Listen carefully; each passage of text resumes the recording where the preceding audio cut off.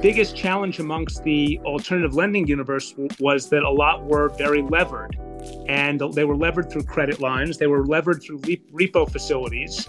And one of the challenges right now is, given the change in markets, lenders are being asked to either buy back loans that may be in default or may not be hitting certain milestones, or delever their portfolio. So, that coupled with the fact that loans are taking longer to pay off, just given the slower velocity of transactions, is really bogging down the system right now. Banks leaving the market has created a big moment for alternative lenders to provide capital and charge handsomely for it. And for Josh Ziegan, the co-founder of Madison Realty Capital, there's also a big opportunity to provide leverage to other lenders because without banks, there's less credit available. What traditionally was a regular bank loan is not happening on a bank loan execution, or it's very limited today. I'm Miriam Hall, and this is BizNow Reports. And my guest, Josh, is talking today about the financing markets right now and his sense of the current relationship between lenders and borrowers. Since 2022, the firm has originated about $3 billion in loans. And I asked Josh first what kinds of deals Madison has been doing lately that show the sorts of opportunities that are on the table. Well, we've just provided a $220 million A-note on a condo deal that was nearing completion. And that A-note was to another lender who provided a $313 million whole loan. So one of the things we found is, right now in the market, there's been a huge pullback amongst lenders, both banks, insurance companies, and credit providers to provide capital. And, obviously, lenders are dependent on leverage to fund transactions. So we saw a huge void and an opportunity to provide senior leverage to another lender, providing capital to complete a job. It's interesting. We often talk about the opportunities to lend on development sites and acquisition loans because the banks aren't there, but we don't often talk about what opportunities they are lender to lender. Yeah, and we think that there's a huge void. It's an area that we've provided capital into for many years. And in times like these, banks pull back. And obviously, the alternative lending universe needs credit, needs lender finance to be able to fulfill a whole loan origination. So obviously, there are very few lenders that are unlevered. So we saw a void to provide A-note, loan-on-loan financing, and credit lines to other lenders. What's the kind of fundamental fact that's driving that opportunity for you, would you say? Well, if you take a step back, what's really happening right now is banks in general have lost deposits. They've lost deposits because depositors are moving their deposits into higher yielding assets such as money markets and treasuries. And given that, it's really curtailed banks' abilities to lend because banks lend on a ratio of deposits. So what's really happening is there's less credit available from banks to help both alternative lenders lend and direct borrowers borrow. So what traditionally was a regular bank loan is not happening on a bank loan execution, or it's very limited today. When did you first notice this happening?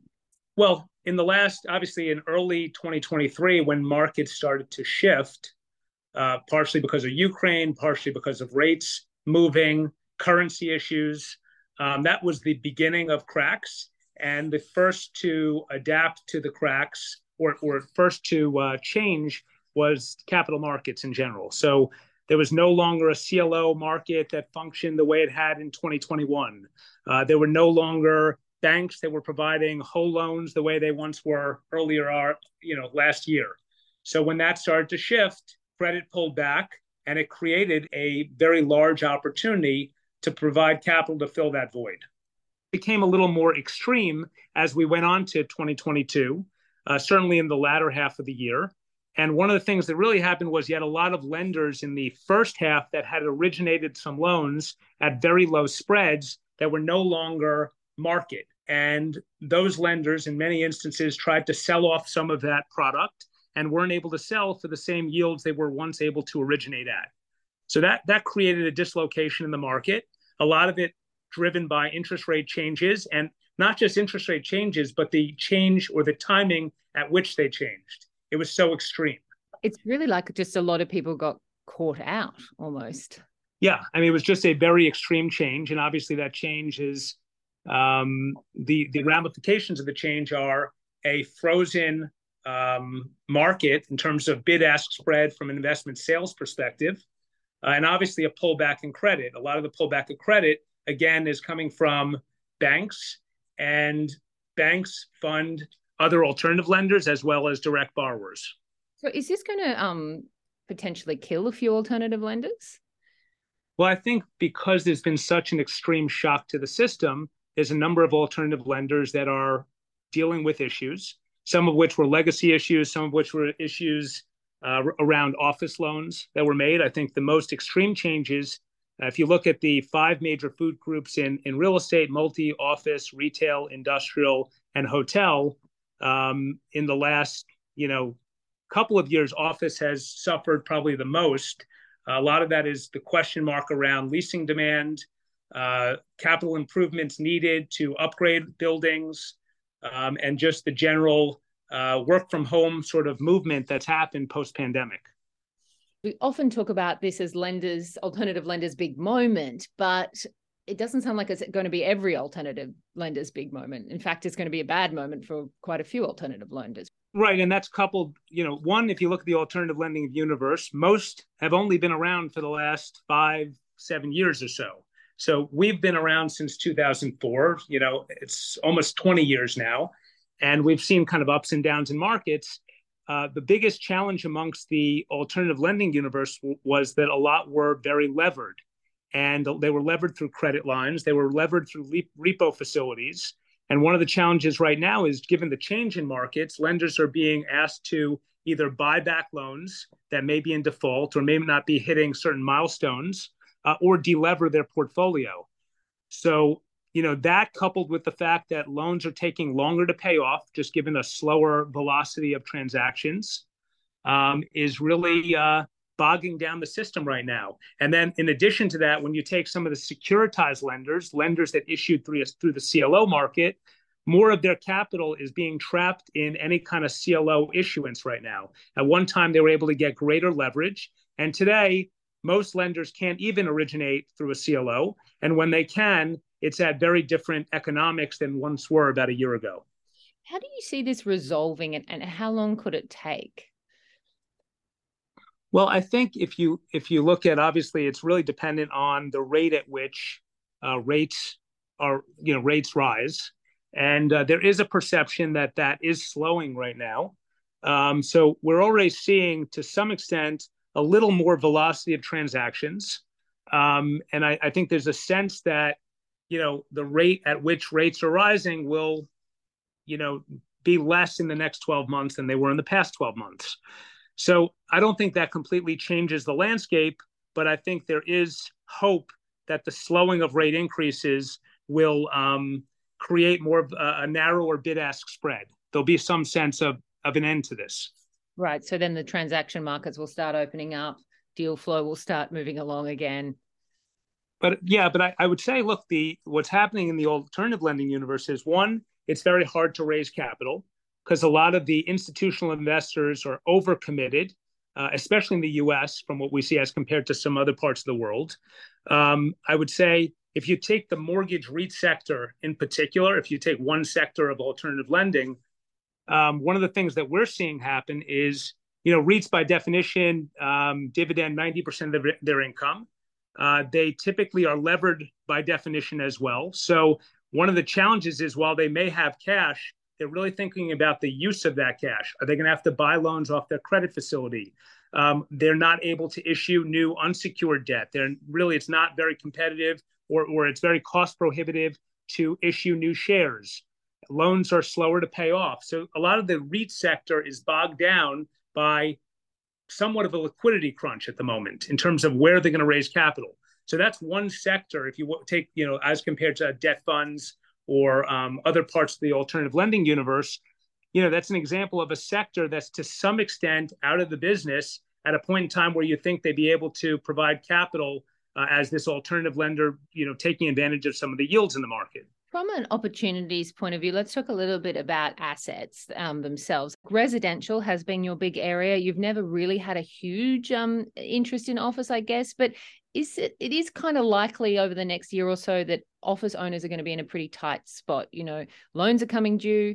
At the same time, there's a lot of pressure to lease up buildings, to spend money on buildings. Selling isn't going to be that easy. Because there is that, I guess, standoff between buyers and sellers. Are you predicting that some office deals are going to make sense for Madison as dislocation and distress, however you want to call it, begins to take hold?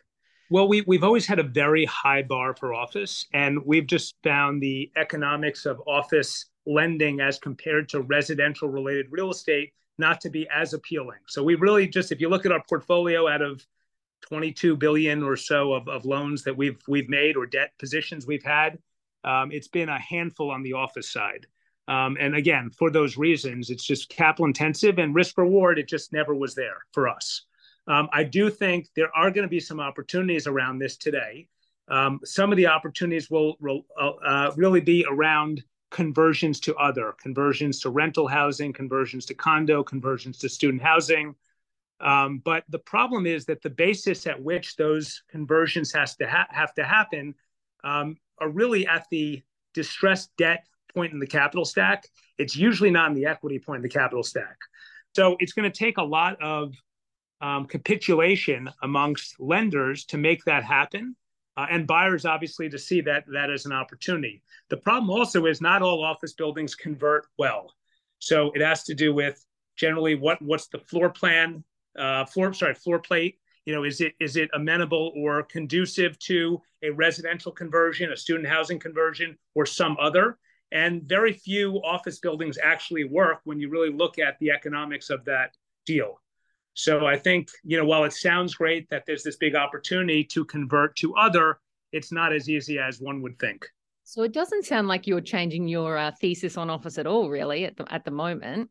Yeah, I think, again, the bar is very high for us to do an office deal. I think there'll be some interesting distressed debt purchases or recapitalizations. But when you look at what we think is interesting going forward, it'll be few and far between in the office sector. Even these days, I really do hear a lot about the lending community being very patient, kind of an approach of, give people more time to allow borrowers to complete their business plan or adapt their business plan. Have you had to take anything back yet? And would you take anything back? Do you expect to take anything back this year at a greater rate? I mean, I think if we have to, we will. I think we've had a position or a thesis that we're going to give a borrower every opportunity to pay off because our goal is to make a loan and get paid back. But that being said, if need be, yes, that will be if you're in that point, there will be, I think, in the overall lending community, a greater position of taking over real estate in the next 12 to 24 months. Some of the obviously interest rate cost overruns because of the pandemic, things that have happened are definitely stressing the system. And I think the pace at which someone lenders will have to take over positions will be really dependent on how senior leverage sort of acts with the alternative lending world. So in the pandemic, because it was a health crisis, it was sort of a point in time where, as compared to the global financial crisis, it was a lot of punting the situation, and just because of the health crisis, making good or working with lenders and borrowers to make that work. If regulators put more pressure on banks in the upcoming months, that dynamic can change. So you haven't taken anything back yet? We haven't taken anything back in the last 3 months, 4 months, not near term. And these were not situations affected specifically today. Mm-hmm. So these were situations that may have been legacy things that happened over a few years ago from COVID or, various New York situations, but not nothing that was specifically related to interest carry right now. You do read a lot about deed in lieu foreclosure situations, handing over the keys. From a practical standpoint, how do those conversations actually work? How long is that dialogue from look, we might be in trouble to, hey, here's the keys, we give up? A lot of it depends on the guarantees you have with the borrower. So in some ways, the leverage the lender has with the borrower or capital needs needed in a short term, such as Does the lender have a completion guarantee? Does the lender have a carry guarantee? Carry being interest carry guarantee, taxes, insurance. If there was a ground lease, is there a ground lease payment due? So a lot of it has to do with the guarantees in general. What's the position from a value standpoint to the lender's basis standpoint? And depending on what that looks like or what the deal said going into the deal, such that was there a tail in the transaction where lender would be due X amount of interest if someone handed over the keys. There's a lot of nuances to it. So really depends on the docs. And again, it's interesting, if you went back to this alternative lending universe that's really evolved over many years, a lot has evolved in the docs in general. And in some cases, you have lenders that didn't have going into this what they would like in their docs, because, it's just some didn't have the experience. Some, obviously, given the fast pace of transactions, some people didn't get things they would have liked to have received in the docs. So that's been a lot of, I think, when situations like this happen, people go back to their docs and say, what do I have? What do I not have? Often the reason that lenders say they're not sort of that interested in taking things back, particularly in construction, is because they don't really have the capacity to run construction on a building. But Madison would have the capacity to run construction on the building. Do you have loans out there at the moment that you kind of would think of stepping in on and bringing it to completion?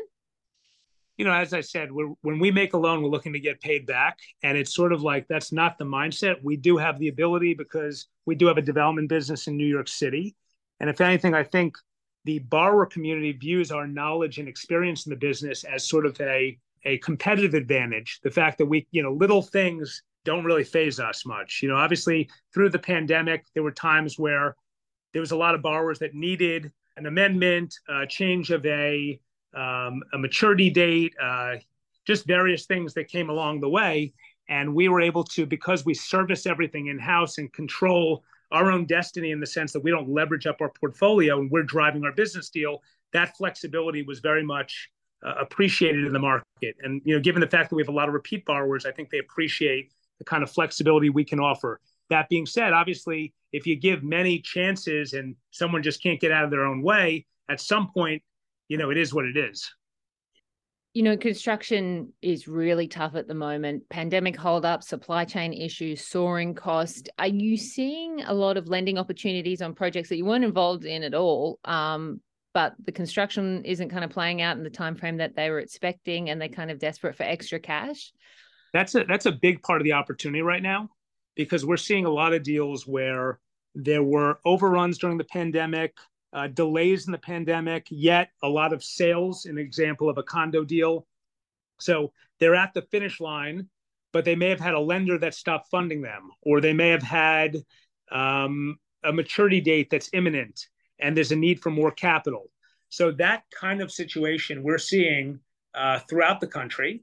And, generally the transactions that are most interesting right now is where, generally where someone has to transact. And that example that you kind of mentioned in terms of a deal nearing completion, cost overruns, changes, I think there are very few that can complete a capital stack as a whole loan lender in that instance. Right now, it's very hard to pull together a senior, a mezz, a pref.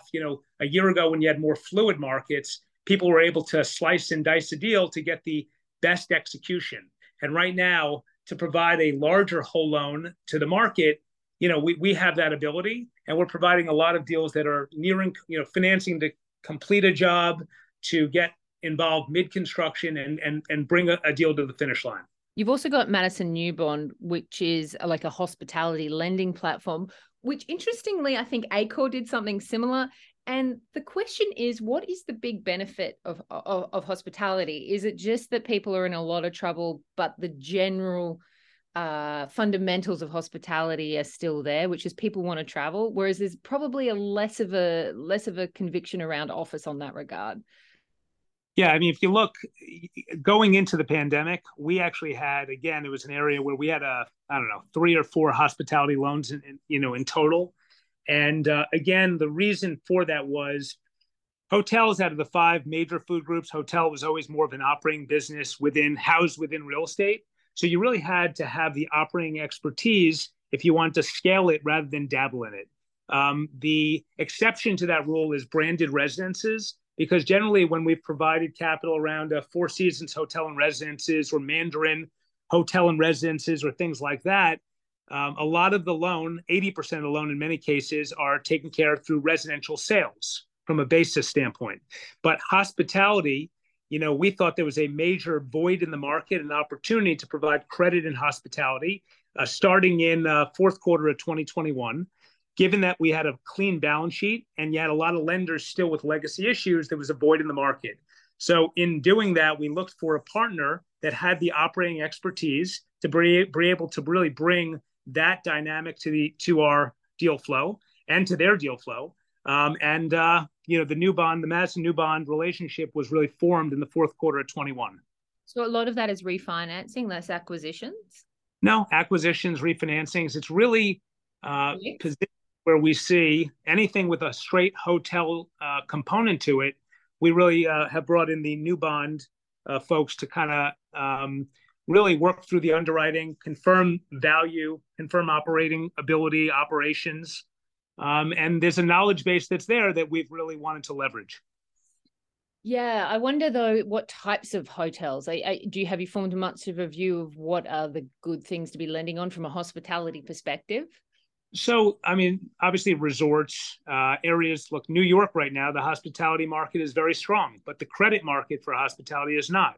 So there's interesting dynamic where in New York City, you have a situation where a lot of rooms were taken offline, a lot of rooms that aren't reopening, and some of which are being converted to other. We were just involved in a deal, the Marriott 49th Street, where there is a play to potentially convert that to something else. Yeah, that sold at a massive discount, didn't it? Yeah. That's the kind of environment where you can step in, where people are interested in buying because they're picking up what quote unquote deals. Yeah, so that's what we're seeing, and then in New York City in particular as well, you had zoning changes that really limited new supply of hotels. So with that, you went into the pandemic where you had too many hotel rooms, and today there's a much more balanced situation in hospitality.